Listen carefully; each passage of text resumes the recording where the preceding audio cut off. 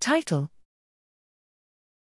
Febrile seizure unleashes spreading depolarizations in Scn1a deficient mice. Abstract. Objective: spreading depolarization, SD, is a massive wave of cellular depolarization that slowly migrates across brain gray matter. SD is frequently generated following brain injury and is associated with various acute and chronic neurological deficits. Here we report that spontaneous cortical SD waves are a common EEG abnormality in the Scn1a deficient mouse model, Scn1a+/R1407X.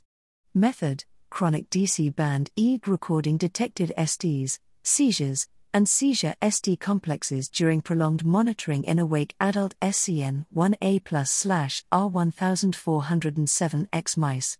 The effect of hypothermic seizure and memantine was tested. Results: the spontaneous incidence of events is low and varied among animals, but SDs outnumber seizures. SD waves almost always spread unilaterally from parietal to frontal cortex. On average, spontaneous SD frequency robustly increased by 4.2-fold following a single hypothermia-evoked seizure, persisting for days to a week without altering the kinetics of individual events. Combined video image and electromyogram analyses revealed that a single interictal SD is associated with prodromal motor activation followed by minutes-lasting immobility upon invasion of frontal cortex. Similar behavioral sequelae also appeared during postictal SD.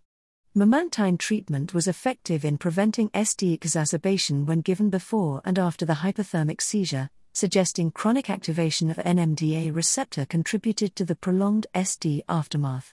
Interpretation: our results reveal that cortical SD is a prominent electro-behavioral phenotype in this Scn1a deficient mouse model, and SD frequency is robustly sensitive to hypothermic seizure-induced mechanisms likely involving Scn1a signaling.